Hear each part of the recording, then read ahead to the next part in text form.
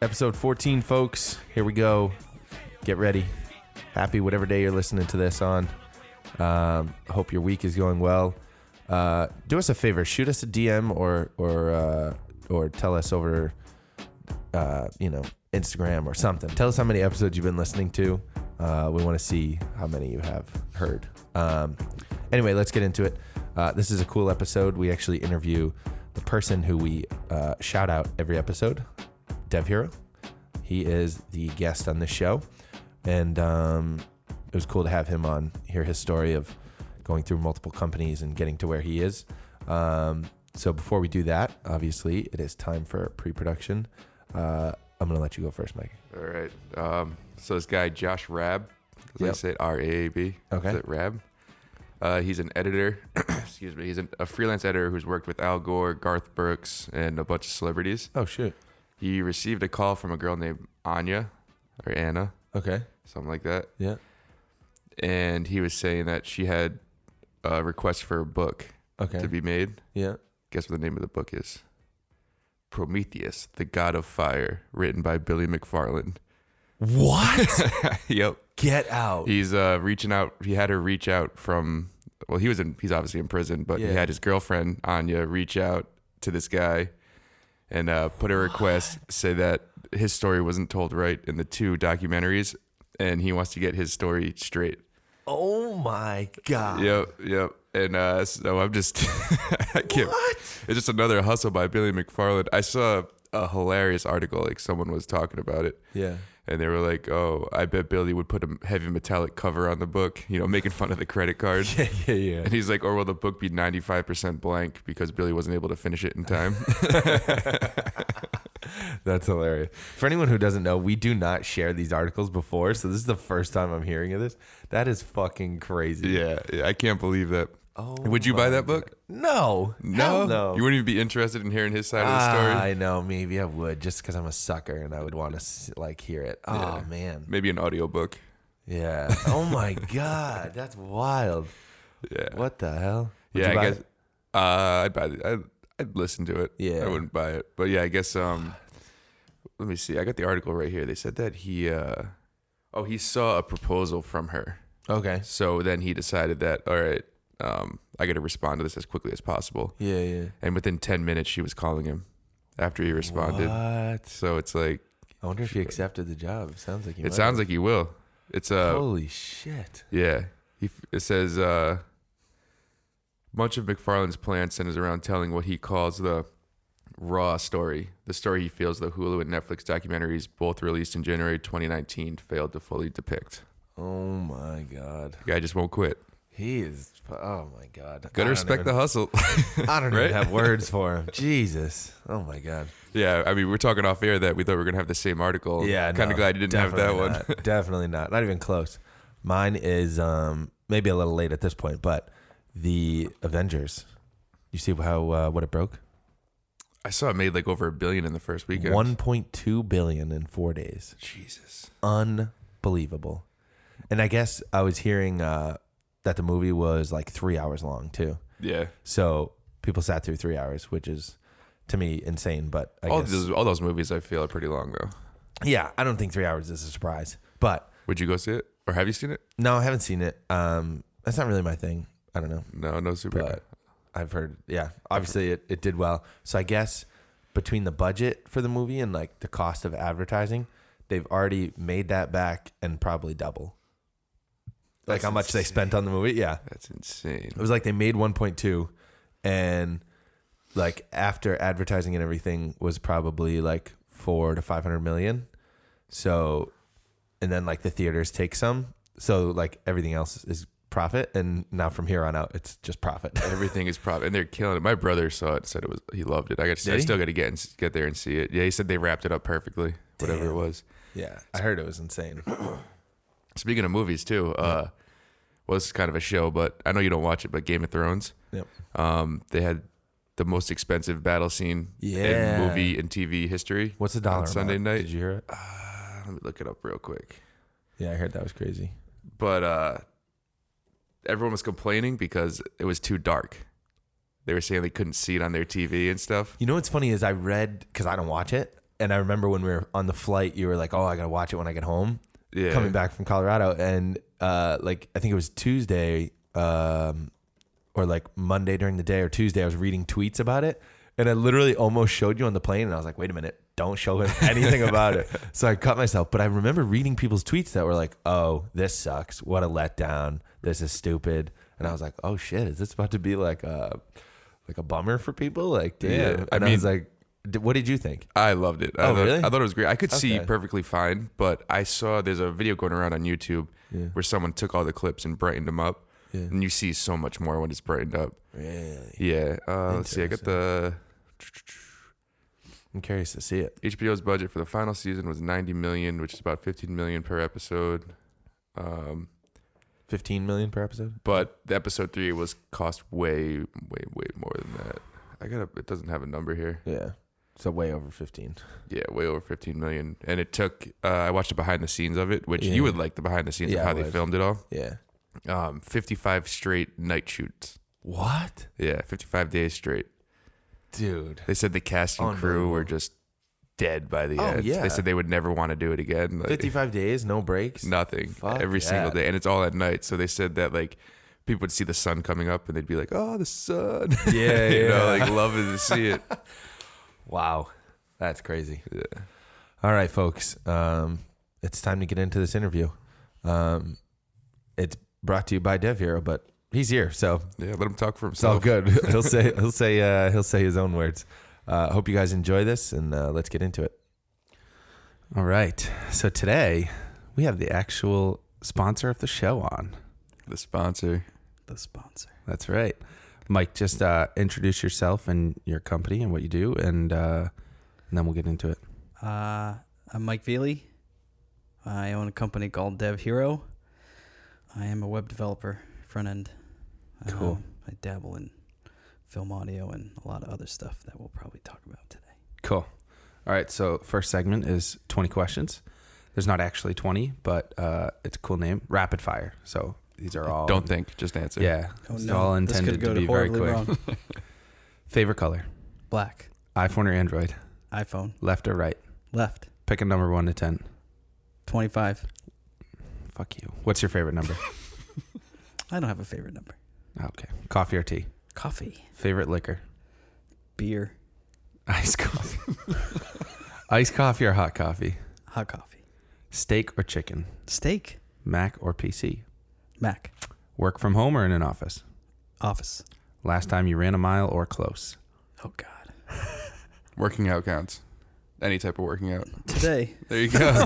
Oh, yeah. You did have your workout today. All right. That was terrible. All right. Number 25. I got to relearn how to count. I Yeah, think. 1 to Yeah. 10. I didn't realize 25 was in there. That's a good one. All right. I'm just checking. So, Just checking out. where'd you grow up, Mike?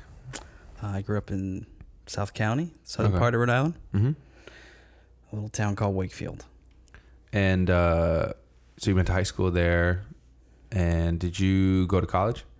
I did. Where'd I you go? went to the University of Rhode Island. Oh, okay. I lived like 5 minutes away from that school. Yeah, yeah. It it's seemed right like a there. good option at the time. Cool. And so was it in college, or when did you get into like web design and audio? I was always sort of doing like, I was like doing a ton of art stuff in high school. Mm-hmm. I drew a lot.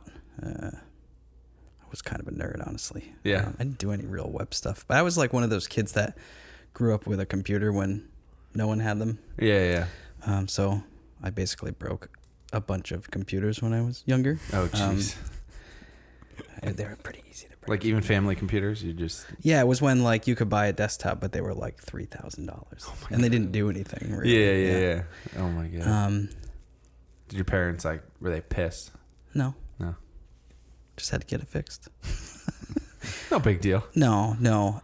But How'd you break it? I don't know. Yeah. You don't really know how you broke it. Couple wrong sites or something. No, No. those didn't exist then. That's true. Yeah. Mike's old. Yeah. This is actually there's 3 mics here. This is the 3 mics. It's a episode. Another trifecta. 3 mics. 3 mics, 1 podcast. Yeah, that's right. So I mean, I did a lot of like art stuff in high school, and then I honestly like didn't know if I wanted to go to college, but it seemed like I should probably do something. Yeah. I was the kind of kid that did really well in high school, but didn't super apply myself. I guess, You didn't try. Just clever, I guess. But so I went to college, got in like a kind of just a standard arts degree. Wasn't really a focus or anything, but pretty general. What happened during my time in college was, and I had always been like playing music and whatnot. Were you still a nerd, or did you party? Or I don't think you ever not like if you're a nerd, you're just a nerd. You're still a nerd. Yeah. Always, it's just underlying. I got heavily into like audio stuff. So about midway through college, a friend of mine had a studio up in Providence, and I just started working for him kind of full time while I was in school. So from like my second year on, I was like, well, I guess I'll finish college. Yeah. But this is what I'm going to do. And I proceeded to basically engineer at a studio for about 8 years. So you pretty much knew it there. You were like, this is going to be what my future is. Did you ever have the thought of just dropping out? Or did you always want to finish? No, I felt like I should finish. Yeah. I wasn't ever like, I knew I could finish and it wouldn't be horrible. Yeah. You know? So, did you, so you graduate, and did you get a job like right out of college, or did you, you were working for this company, this studio. Did you just stay at the studio and kind of work yourself higher up in there? Like how did that go after college? So I worked for a guy named Keith Souza. Okay. Our original studio, Machines with Magnets is what it's called, was in East Providence, and he has since bought a building pretty close to our space here, and I helped him build that place. So I worked with him from about 2000 to 2007, almost 2008. Around 2005, him and some partners bought a building in Pawtucket, and we converted it into like a bar and a couple apartments and like a really nice studio. Cool. But then, life changes. And around 2007, I would say like towards the end, I needed to make a change, and if I wanted to like buy a house and have a family and stuff. So I walked away. Damn. They didn't ever give you any equity or anything in the Machines with Magnets? No. I mean, prior to all of that, even before doing that gig for that amount of time, I had like a project studio in my buddy's basement. So like I had run like a small studio of my own while like my first couple years of college, and it overlapped a little bit with the work I did at Keith's.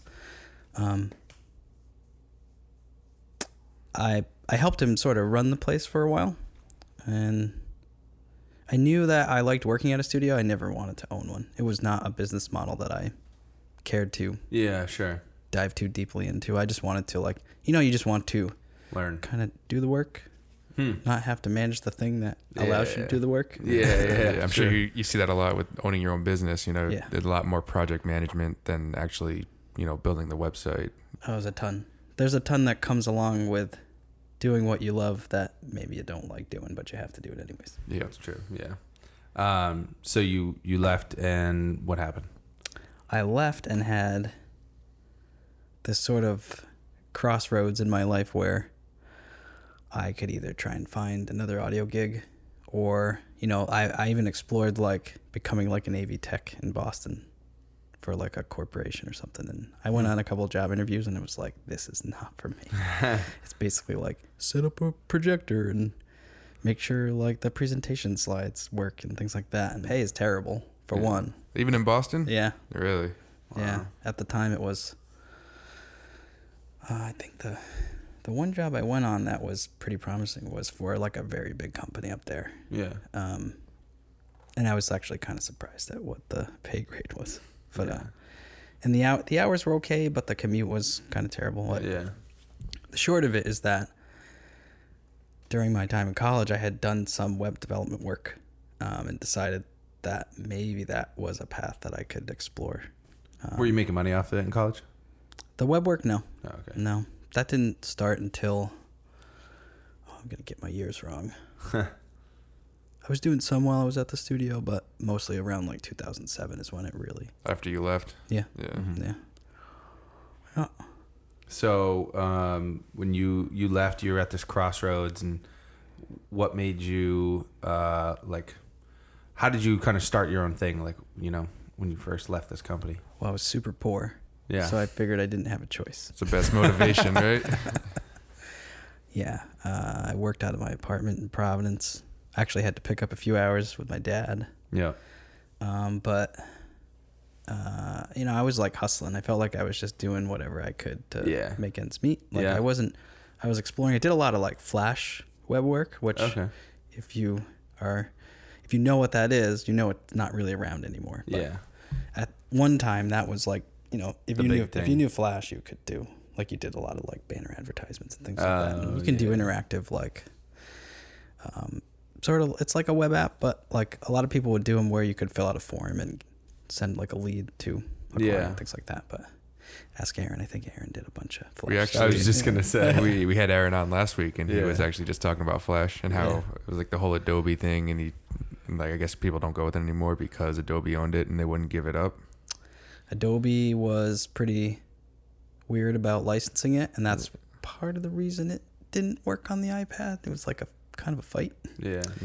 And I think because of Apple's like market share, it really dictated its sort of downward spiral. Yeah, because he said Steve Jobs was like, we're not using Flash ever. Pretty much. Yeah. That's crazy. R.I.P. R.I.P. Yeah, true. But that's honestly caused the whole like industry, like the web industry as a whole, to look for other ways to make things interactive. So like the stuff you can do now is just insane. And you don't, like Flash was sort of like the after effects of the internet. Oh, okay. You could do timeline based, keyframe based things, like fades and transitions and whatnot. So when you started working from home, working for yourself, like, was it just you, or were you partnered up, or how did it go? Like your first, stint, as you said, this was 2007. Yeah, about that. So like, I don't know, 2006. It's all blurry now. Yeah. What was that first kind of period like? It was kind of nerve wracking. Yeah. My now wife she was out of college or just getting out of college, so she was getting a teaching job, and I think she had a job at that point, and I felt like kind of like the bum that was home all the time. Yeah. Even if you are working, like freelancing, I still feel like there's like stigma about you. Even when I was working from home, it's like, what the hell are you doing at the house all day? Yeah. It's like, well, I'm making money. You may not see it, but I'm working, I promise. I worked at home for many years. I felt like I was just home, like babysitting my dog. It was actually awesome. That's funny. But I did like sort of an aside was during this whole period where I had to figure out what I was doing, and I was like picking up hours. So ironically, I lived in Providence and then had to work in South County. So it never worked out where so I was like either commuting one way or the other. When I worked for Keith in Providence, I was going to school in South County. So I would commute up here all the time. Driving up from there, yeah. And so for a couple of years, I picked up like a part-time gig with my father. And strangely enough, the game that just came out by, what's the company? What's the game for Xbox that everyone loved? Fortnite? No, it was the music game. Oh, Guitar Hero. No, not that one. Rock Band. Rock Band. Yeah, Rock Band, yeah. So I known some people that had worked on that game, and it was like the first version that came out. And of course, I bought like all the instruments, and being a drummer, I was like, man, these drums are wicked loud. So I one day was just like screwing around and figured out that like a mouse pad was like the perfect like type of pad to put on top of the drums to make it quiet, but it still actually took the hit. So you could play the game and it was way quieter. Yeah, that's funny. And then, strangely enough, like my dad's shop had a 7-inch round die that I could like pop circles out of, and that was the size of the kit. So for, I don't know, like 7 months, I figured out how to make a set of them with various types of like backings so that they could stick on. And then some guy approached me and wanted to do like a video write-up online, and it was crazy. I was like sending out like 10 sets a day. So where are you selling them at? Online. I just made a website and sold them. For how much? $30 for a set. For a set, and a set's what? 2? 4. Oh, because like each thing, each pad. It was 4, and they were at the time like the company wasn't making anything for the set. Now they have sets that have actual like padding on them, but I made something at the right time and was able to make kind of a bunch of money on the side. I was like making them when I came home from work and then mailing them when I went to work. Yeah. Did you ever patent it? I did. I got a provisional patent while I was working on it. Yeah. Nice. Damn. So you were doing web design and then this stuff on the side. Yeah, I was hustling, man. Hey, you got to make your ends meet, right? Yeah. You got to make it meet somehow. And so when did you shift from doing just web design Well, you mean to what? to like your next venture? Well, so I was, once that sort of blew over, I had transitioned away from having to work part-time at my dad's With your shop. dad, yeah. yeah. And what actually did that was, this was sort of the catalyst that made me be like, oh, well, I should just be like a web developer. Yeah. Buddy of mine at the time was, sorry, I keep breathing into the mic. Oh, no, you're fine.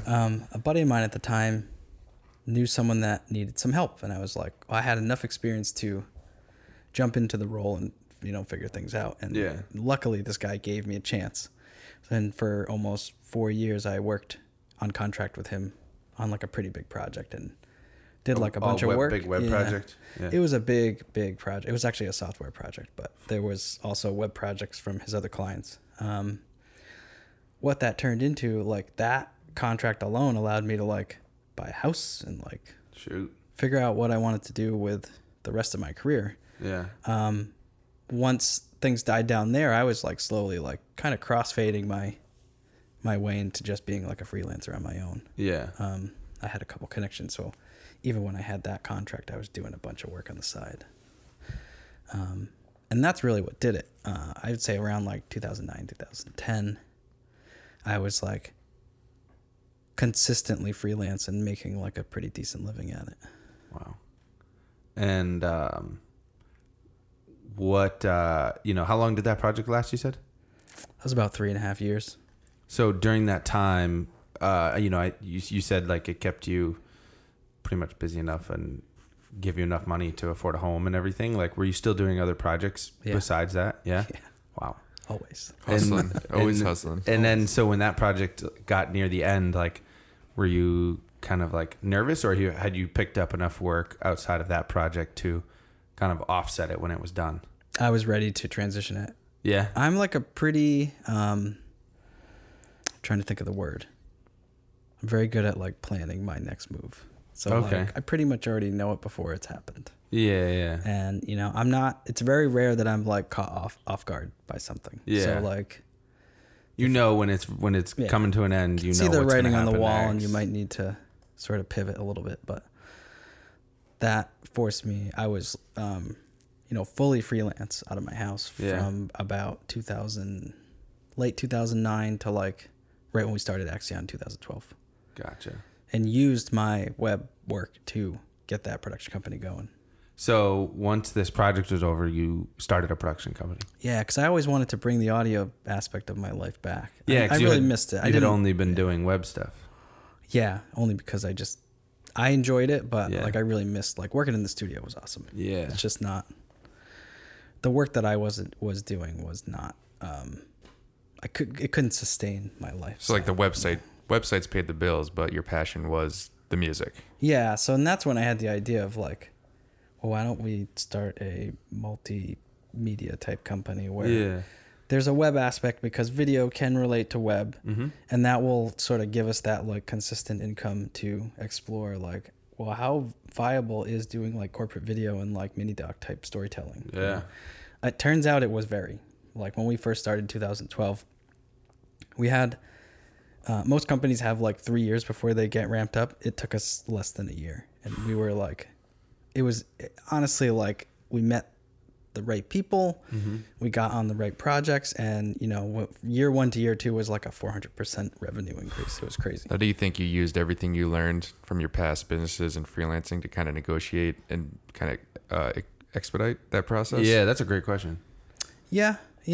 I learned, I think my one takeaway with most of the work that I do, regardless, you could take like the type of work out of the equation, is like, I'd like to think that I'm pretty like, approachable, and being like personable and a web developer is not usually a combination that you find. Right. So I find that like clients can easily put me, even as a contractor, in front of their clients. And it's never an issue because I can just talk to people, you know? Yeah.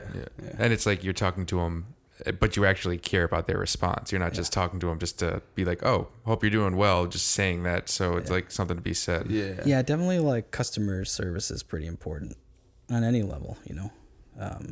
People want to feel like appreciated, and they should. I mean, you're being trusted with some, you know, projects that are either passion to them or to someone on their team or the company as a whole, or just very sensitive to the company. Yeah, I get it. So Axion started in 2012, and where did you meet your partner? I met Paul in high school, so I'd known him for many, many years. And he actually didn't live around here at the time, but he wanted to come back. Where was around here? Was that? I think he was in South Carolina then. Oh, you mean like around here in Rhode Island? Yeah, he was away doing like a corporate AV gig at a hotel, and he hated it. So almost what you ended up doing. Yeah, really. So I was like, why don't you come back? And he came back, and he had gotten a job to sort of transition his way back to living here. And then eventually we were like, let's just start this thing.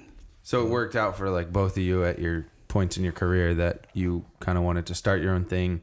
You both had kind of complementary skills, and boom, that's what happened. I remember to be completely honest, there was a point within the first 6 months of Axion where like I was like busting my ass because that's what I do. Right.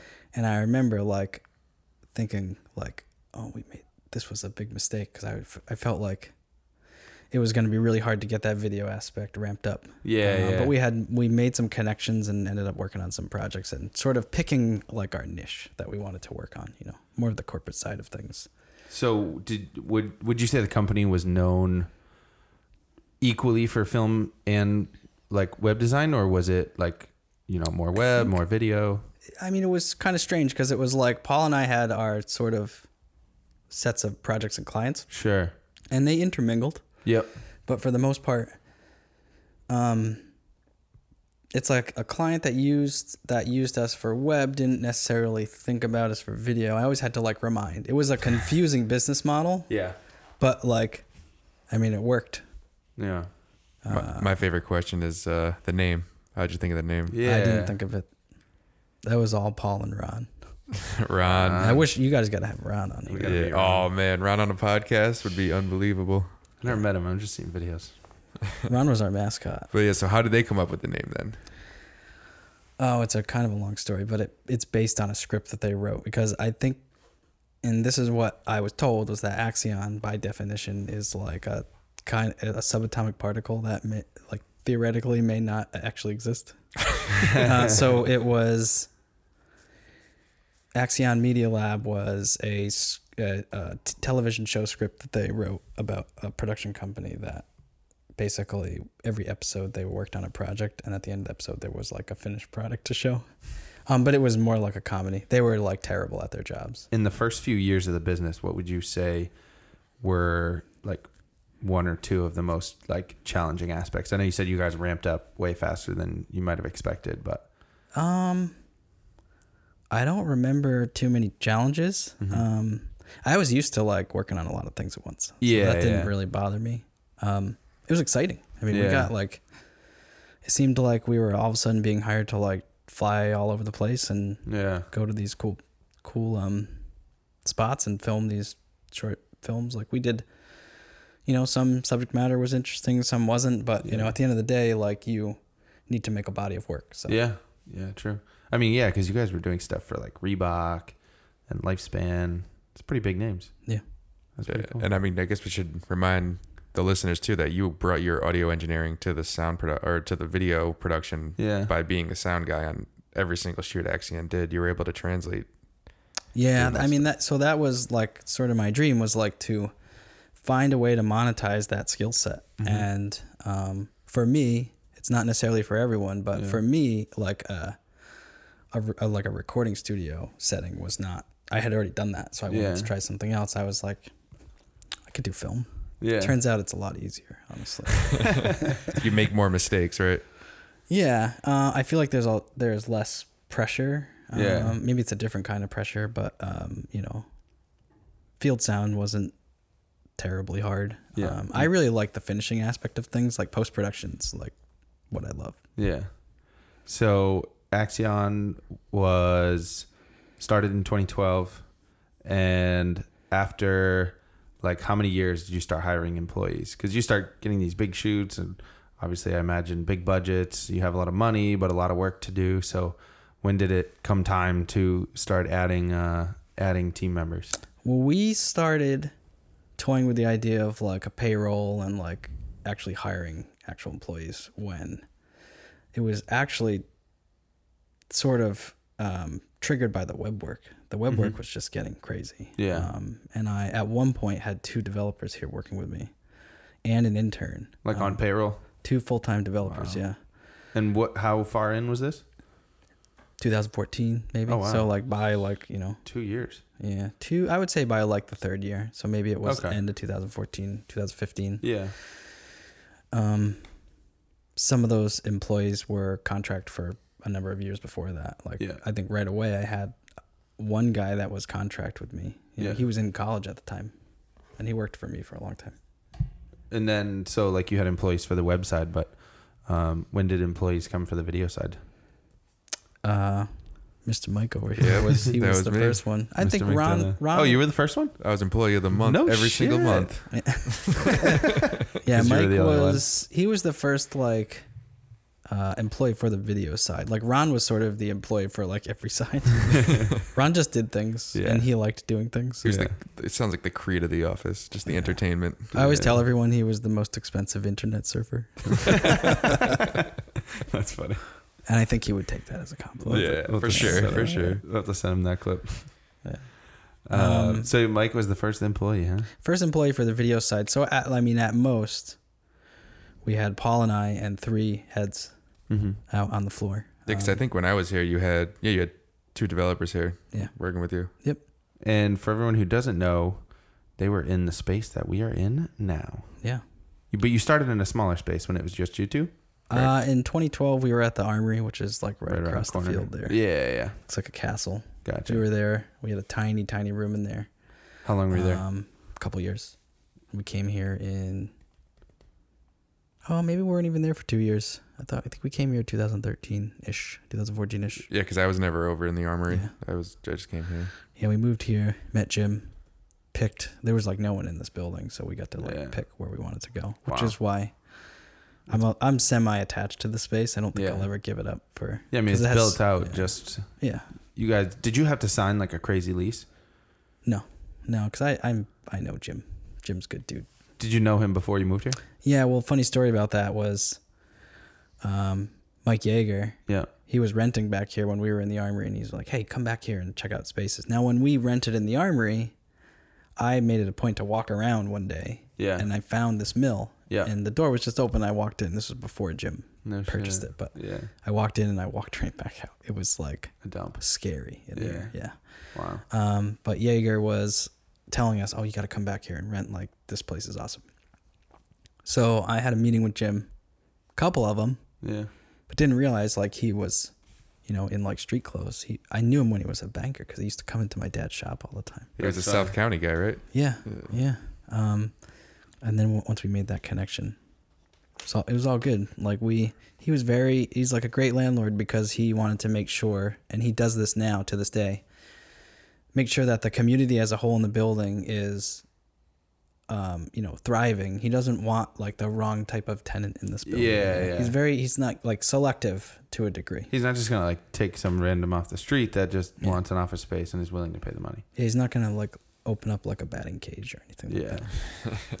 Hey, I was thinking about putting one in right in the front. Next door. But yeah, we came back here, got our ducks in a row, and moved into a tiny space on Aaron's floor there Oh, okay. for about 7 months while they built. Did you this ever out. see that space?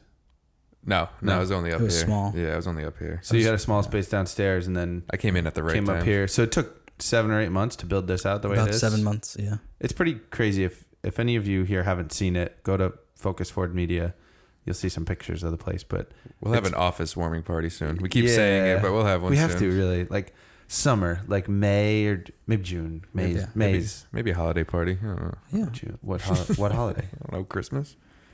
It's winter. Summer. We will have it in summer.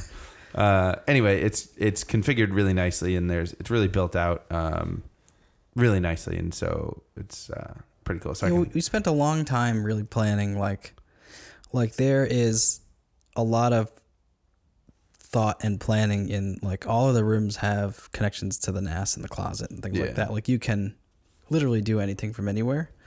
And there's a ton of electrical circuits in this spot. Yeah. Because we could potentially at the time we're running like hot lights. Right. And it was Did you have a designer like do the plans of like how you wanted it laid out, or did you guys kind of do it yourself? Paul and I put a bunch of tape on the floor. You're like, I want an office here, I want one here. Yeah. We just like, so it was planned. There was a bunch of columns. Yeah. And we planned it out so that most of them are hidden. Gotcha. The only ones you see are in that big room, sort of near the big long wall where you sit. Yeah. They're like a little offset from the wall. Oh, yeah. Everywhere else, they're in one the right wall. in front of my desk. So now fast forward, because we're at, 2014, right? Yeah.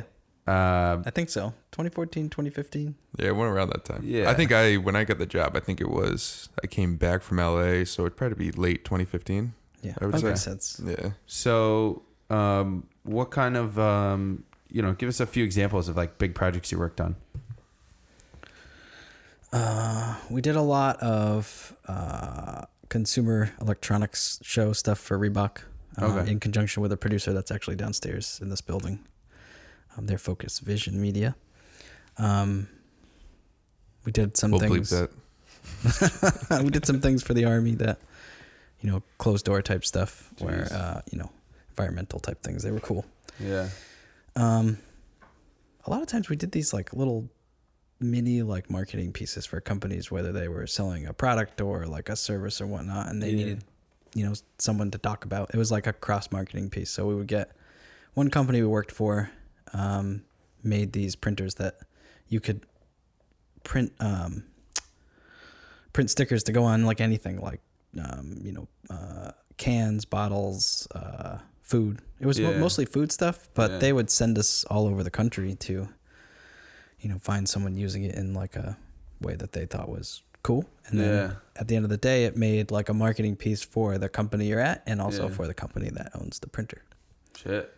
And we did those for a number of years. We would do about 4 or 5 of them a year. That's pretty cool. And on the website, what were any interesting clients on that side? Website, I do a lot of big data stuff. So, I mean, it's funny because I'm here. I have a lot of clients on the West Coast. I have some in the middle of the country and some on the East Coast, but like the majority of my clients are from like startups on the West Coast. You meet someone and work with them, and they ultimately will hop around. And so like a lot of the work that I do is I support any sort of goals that they have from like a web perspective for like a bunch of different companies. Yeah. So it's either I'm going to help them rebuild their website, build a new website, or maintain a website that already exists. Gotcha. So you could be like some project might be like just rebuilding like 1 or 2 pages in a website. Yep. Or like say they are pushing to like hire more talent and they need to build a section of the site that can allow them to facilitate that. Cool. So during this period of like, you're running a business that has employees, what were some of like the challenges as a business owner and having a partner that some people might not kind of see, like behind the scenes stuff? I think the one thing I learned because you own a business when you're freelance, but you really only have to worry about yourself. Yeah. Every business has like ups and downs, and you always have to like plan for your next move. And as a business owner, you're always worried about like making that money, right? Especially when you have employees. The last thing you ever want to do is let an employee go that you really value.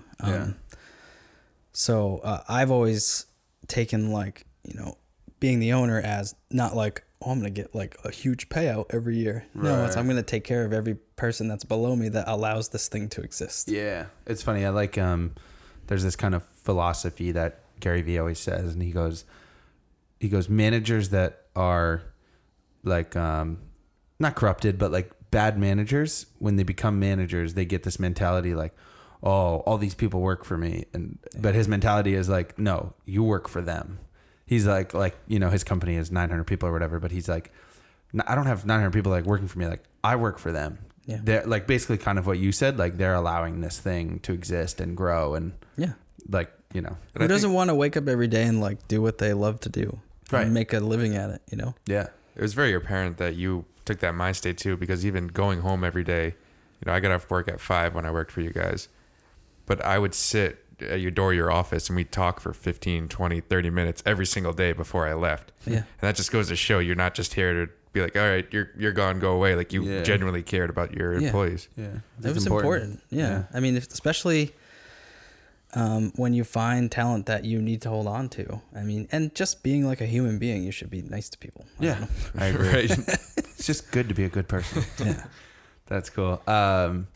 So obviously we know a little bit about this, but fast forward a few years later, what's the next like big move in business?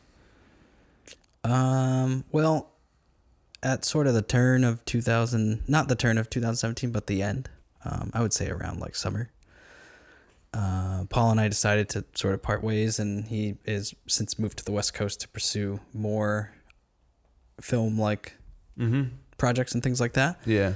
I was just at a point in my life where like deciding like to put all my eggs in one basket and go after maybe like a project or a couple projects that maybe had a lot of risk involved wasn't something that I could do. I have like kids and a family and things like that. So you got a house. Yeah. Nice house. It's pretty nice. Not anymore. I have kids. Not nice anymore. nice on the outside. Yeah, kids destroyed. So you guys venture off. You break apart and starting your own thing. So what was it like? Kind of, it's a funny like first you transition from being like a freelancer to starting a company with a partner. Grow that for 6 or whatever 7 years, and then like basically transitioning to yourself again. Like what was that kind of process like? It was awesome. Was it?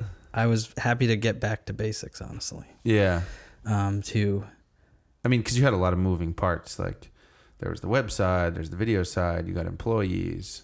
Yeah. So, towards the end of Axion, we didn't really have any. Okay. At that point when, even before we decided to sort of like part ways, we didn't have any employees anymore. Oh, okay. You'd kind of skim down. They'd all like moved on. You had contractors though, right? Yeah. I've always had contractors. Mm-hmm. But it's probably nice to get back to, your own company. I just had this like, I remember shortly after I sort of occupied the space and ramped up sort of like the new name and letting all my clients know, because that's a big deal. People don't want to get like a random email. So I had to like assemble all my contacts and basically just say like, hey, like I'm changing my name, but I'm still here. No one really cared. But that's good. There was like a 3 to 4 month transition, all while I was also trying to like officially close out Axion. Yeah. Which was kind of a chore, but I'm done. It took me like 4 months, but I'm done. I remember just taking a deep breath and being like, I don't have to worry about anyone but me now. Yeah. It must have been cool because all those clients that you had on the Axion side followed you to the Dev Hero. So you show that they're signing on for you. Yeah. It's like, I'm still here. So your clients are going because you're the one that's behind the name. Mm-hmm. Yeah. And that's why it was honestly like pretty easy to split things up, because there was a very distinct skill set. Right. Between you had the two web, of he us. was film. Yeah. Like, I worked on the film stuff, but only from an audio perspective. Yeah. I had no idea how to use our camera. And so how long has it been now that you've been under Dev Hero? Since about August. Cool. Yeah, and I remember you approached me. Well, we went and got lunch. We were in the Providence office. Yeah. Was it last summer? Around when we first met. Then we went out for a couple lunches, and then you kind of gave me the rundown. You're like, and the spot's open. And I was like, what? Well, so for a while, like, I was here alone for like 3 months or so. Yeah. And it was fine. Like, there was no way I was going to give the space up. Yeah. It was like, not super expensive. I used it personally. Like, I use the studio pretty often. But it became very apparent to me that like, this is a big space for one person. Yeah. So I decided. So it really wasn't a financial thing. No. honestly. You just wanted our company. No. You just wanted this. You just wanted the space to get utilized, and Yeah, and I mean, it's once only I- one person. I mean, Once I was like watching TV in Paul's office. Yeah. I walked That was in. the TV room. Yeah, which is my office now. I walk in there and there's just a chair, and then there's one of those rocking rollers with an Xbox on it and a huge flat screen TV. I'm like, what the hell are you doing in here? Yeah. That's the media room. The media room. I know, because it's funny when we were in our tiny closet size Providence office. I remember him going out to lunch those few times. He comes back. He goes, "Yeah," and we had kind of dabbled in like looking for new space. We were slowly outgrowing what we were in, and I remember we would go tour a few, and nothing felt like really right. And we'd go to one, and the price was decent, but maybe the space was not the best, or the space was pretty nice but wouldn't last long term, but kind of expensive. And I remember him came back a couple times. He's like, "Oh, there's this space, like it's really cool. I used to work in here, blah blah blah. It's really nice. It's in Pawtucket." And at the time I didn't really like Pawtucket, but Are you saying that you do now? I don't mind Yeah, it. because I still don't like Pawtucket. I don't mind it. I've grown to Pawtucket's not bad. tolerate it, and It's like the and bridge to the east side. appreciate it a little more. Bridge to the east side. Yeah, Yeah. I Look don't at have to that. touch the highway. To That's get home. true. That's true. Well, I do. Maybe that's why I don't like it so much. Yeah. Yeah. But I remember Mike came back a couple times. He's like, "Oh yeah, like my buddy Mike, like he wants us to move in there." And I was like, "Oh, that's cool." Like not even really thinking about it, because I remember he was like, "Oh, it might cost this much," and I was like, "Oh, that might be too much for us," or whatever. So anyway, fast forward, like November? Yeah. And probably like November. I think when you finally saw the spot. I saw it once and I was like, "Holy shit, this would be amazing." And then I was like, "Can we do it? You think we can do it?" And then I think the only way you're gonna know is if you try. yeah, and we saw it one more time, and I think like we had talked to one client who like sounded really promising, and I was like, "Fuck it, let's just go for it." Like it's such a big space, it's so nice, and it just instantly felt like, like I said, all these other spaces were like, "Oh, it might have been this," but didn't like feel right. But as soon as I walked in, I remember being like, "This is the fucking one." Yeah, and that attributes a lot to you putting in like all the work to build this out to be a production office. Yeah. you know? It fit perfect for us. There was a lot of thought in like the layout. how the room should be designed. Like the audio space was designed very specifically for like mixing, and then also the live room is. I always say it's for show. Honestly, it's like we have a booth for doing VO and stuff, and we used it a lot. Yeah, I mostly used the live room for when I was composing. yeah, Which is where we're coming to you from right now. yeah. That's right. and the dedicated gear closet behind a locked door. And that gear closet was probably the size of our office. Yeah. Before we moved in here. pretty much. So Well, anyway, I think the studio is going to get another room at some point too. yeah. Or There you go. it's going to be a junk room. I don't know. I don't know yet. So We'll put Mike in there if he's acting up. Put Mike and the ladder. you've had all these ups and downs of businesses and name changes and various things, but you've stuck to your craft. Yeah. What are your biggest challenges and right now, like as yourself again, and what are like the plans for the future? Biggest challenges. One of the things that I consciously made an effort to change when I transitioned away from Axion was like my work-life balance was like totally flip-flopped. It was bad. Like just too much work. I just like would work at home all the time till Yeah. midnight all the time. Yeah. And honestly, like it takes a toll on you, it takes a toll on your family, all sorts of stuff. So Yeah. I made a very conscious effort of like, well, I'm not going to like be the like person that leaves at 5 and says like, yeah, screw it. Yeah. I will do some at home stuff, but like weekends, I really don't anymore. Yeah. And I think it's important that you do that stuff. Yeah, because you have you're married. You have 2 kids. Two boys and a girl. Yeah.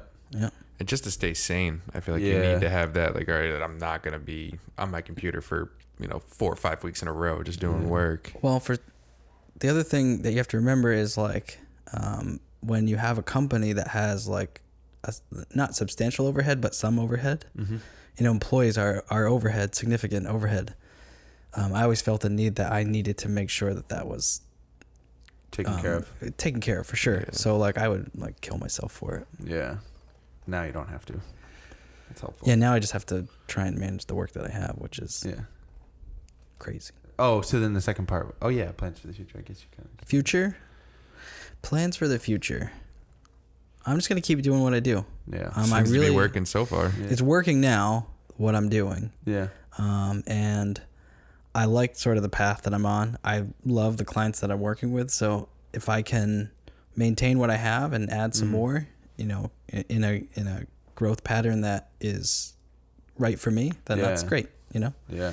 I have not worked for someone for so long that Could never do it again. I think I could. You do? Yeah, Really? I think Really? I could. I mean, I've been doing it way less, but I don't think I could go do it. Why do you think that? Because I feel like a lot of people say they could never go back to a 9 to 5. Why do you think you could go back?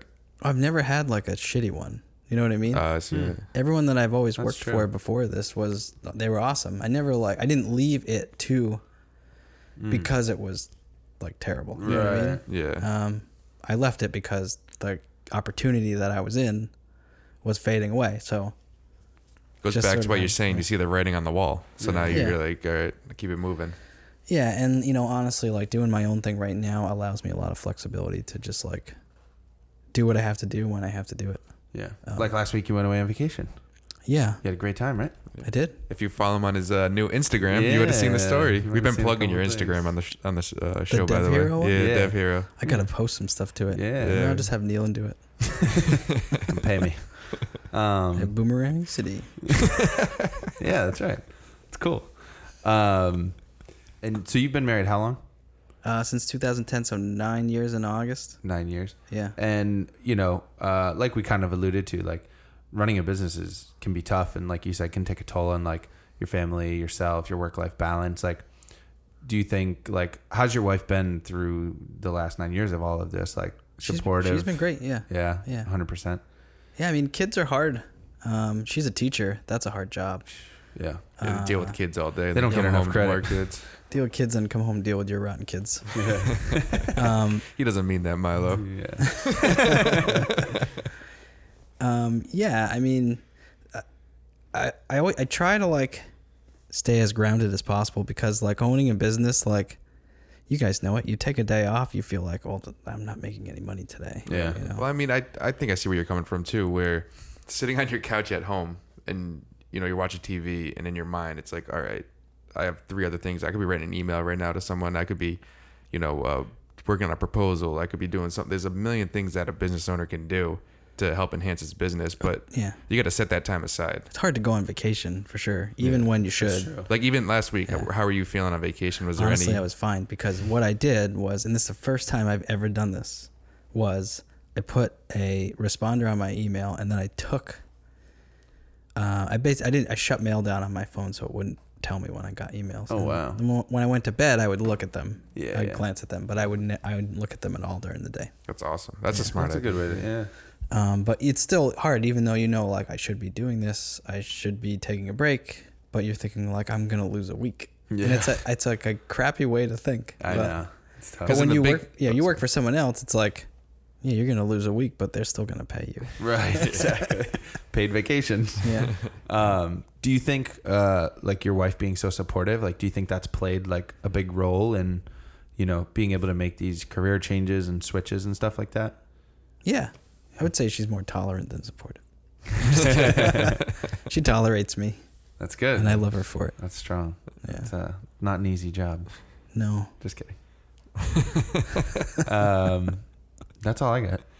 Yeah, no, I mean, I don't think I have too much either. Yeah. Thanks for giving us this dope ass office to work Yeah. in, you know? Yeah. I'll send you guys your notice next week. Yeah, eviction. Evicted. Eviction notice. But yeah, no, I mean, it's been great since we moved in. Yeah. Like you haven't changed since I worked for you. You're Try still not the to. same smooth, just kind of like go with the flow.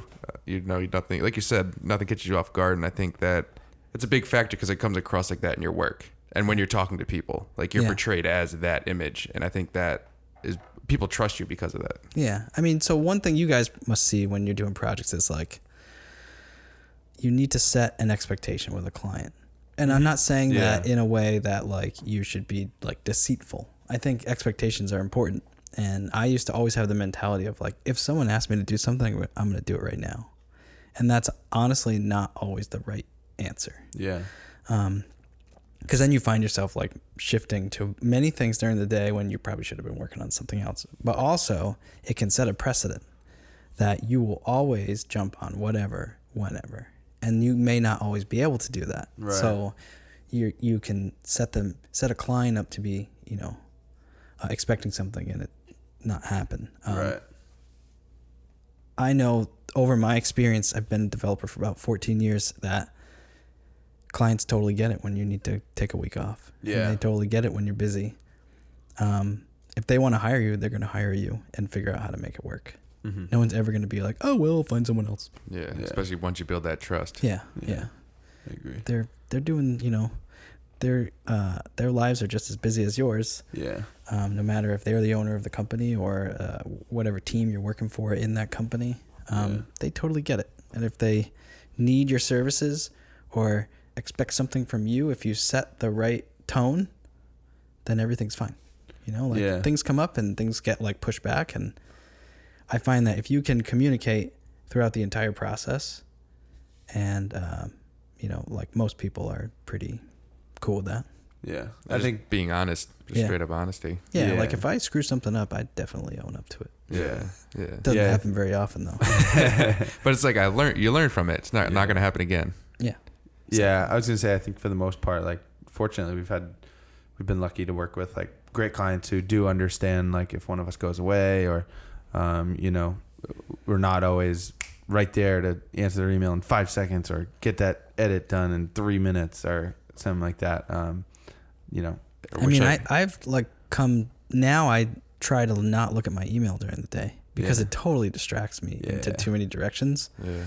Unless it's something really important, but like, between like email and Slack, people will hit me up. Slack people hit me up all the time for stuff. Yeah. And if I see something that I can just like do real quick and like meet someone's needs, it goes a long way. Yeah. And if I could take like 5 minutes to do it, it's fine. Yeah. All good. Yeah, but you got 40 Slack channels on your your Slack, so those could add up real quick. Well, I've a bunch of Slack channels and I'm a member of a bunch of Slacks. So Cool. All right, Mike, thanks for coming on. thanks for. Appreciate you coming all the way For into being our here. studio from your office 10 Yeah. feet away. It's a long walk. Oh, wow. Give everybody your Instagram handle, your website. Shout out that where can Instagram. they check out your stuff? What it is. Is it? It's Dev Hero LLC. Dev Hero. Yeah, we've been shouting them out. Yeah. Good. gotta give Thanks, it. man. And the website is dev-hero.com. All those follows you've been getting, we'll take a little cut. Just a little. Dev-hero.com. You That's can right. tell how like on it I am to look right now. Oh yeah. We're checking Instagram. They're Cool, checking man. Instagram. Cool. Go check out his work. Say hello, Yeah. as always. I'm pretty proud of myself. I don't think I swore very much. Nah. I don't think you did either. I normally do though. I know. That's so Aaron last week was saying the same thing. Yeah. He was like, I usually swear all the time. I think I swore twice. It's like, Yeah. hey, Cool. Me and him together. Oof. that'll be it. We'll have to do a combo one. He's like, he asked me when he came in here, do you want to come join me? I was like, that would be a long one. We'll have to do a special one with with everybody, the whole Yeah. crew. A little round table. All of your Yeah. guests from, We'll fill up the whole live room. 16 microphones in there. yeah. Cool. Again, Mike, it's great hearing your story and learning from you. As always, check us out on Instagram at UpInYourBizPod. Send us any questions you have for us or any of the guests. Let us know what you thought. If you liked it, leave a rating. Other than that, stay tuned for next week's, and we'll see you. Adios. We be taking care of business.